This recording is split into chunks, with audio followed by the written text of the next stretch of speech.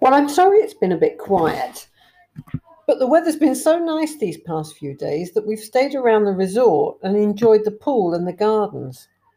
The sun has been out and the temperature has been in the high 20s, sometimes hitting 28°C. They've started to heat the pool a bit now as it's getting cold. We've definitely perked the tans up again, and Bob's nose is even a bit red because he forgot to cream his face yesterday. There are set to be a couple of showery days now, today and tomorrow, followed by more sun, but with temperatures starting to tail off to about the 24 sea level. We've got some days planned out for Wednesday and Thursday and Friday in the better weather, and Bob's going to play golf on one of those days. I might even drive the cart around. The Disney golf course totally surrounds this resort, and we often see golfers going past. It's a 27-hole course, and they ring the changes for 9-hole and 18-hole rounds to mix and match, and I suppose rest some of the greens. It's always much quieter on a weekday. Sunday seems to be the busiest. This morning was rainy. We thought it might last all day, but the sun came out about 2 p.m. and it's a strong blue sky again now as I look out. We decided to walk all around the resort and see some of the areas we've never been into on previous visits. It's very much bigger than it actually looks.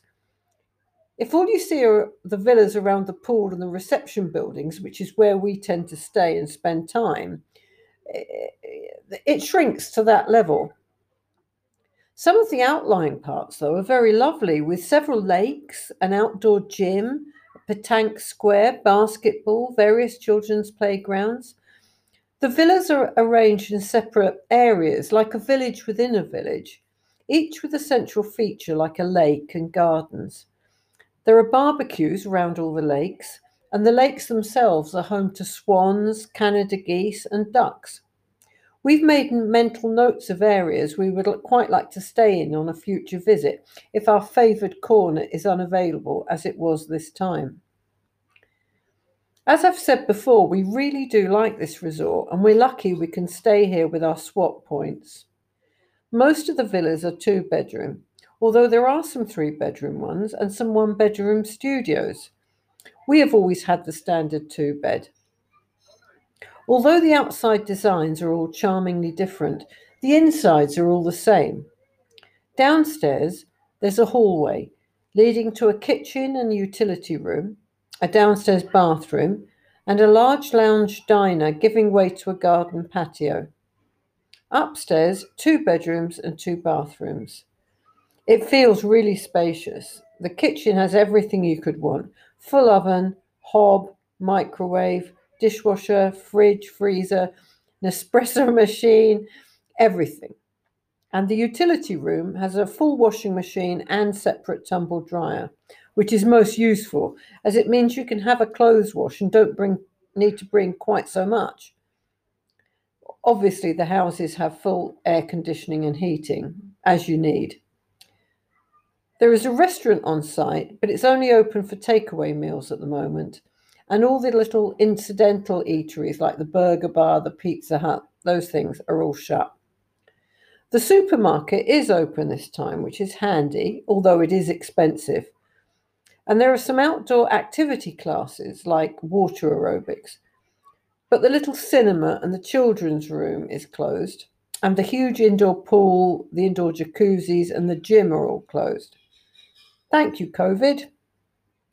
It's strange to say we have spent 7 weeks here over the past 13 months, and we've never really experienced the resort totally functional. Maybe next time. Today I booked our day 2 test for when we return. I booked it with testingforall.org, and it was £48 each. Hopefully this will be the last time we have to do this, if rumours are true, and that re-entry testing will be abolished for the double vaccinated from sometime in October. We should know soon. Oh, fingers crossed that's true. We also have to get an actual re-entry test here in France, but that can be an antigen test, unlike the day 2, which has to be full PCR, and it only costs €29. I also see that we over 50s are all due a booster this autumn. We're being given flu jabs in some sort of age order. Bob and I already have a flu jab booked with Boots next week, so I guess we'll just go along for our COVID booster when called. I will probably have to wait until early December as I am in the UK so little after the 1st of October.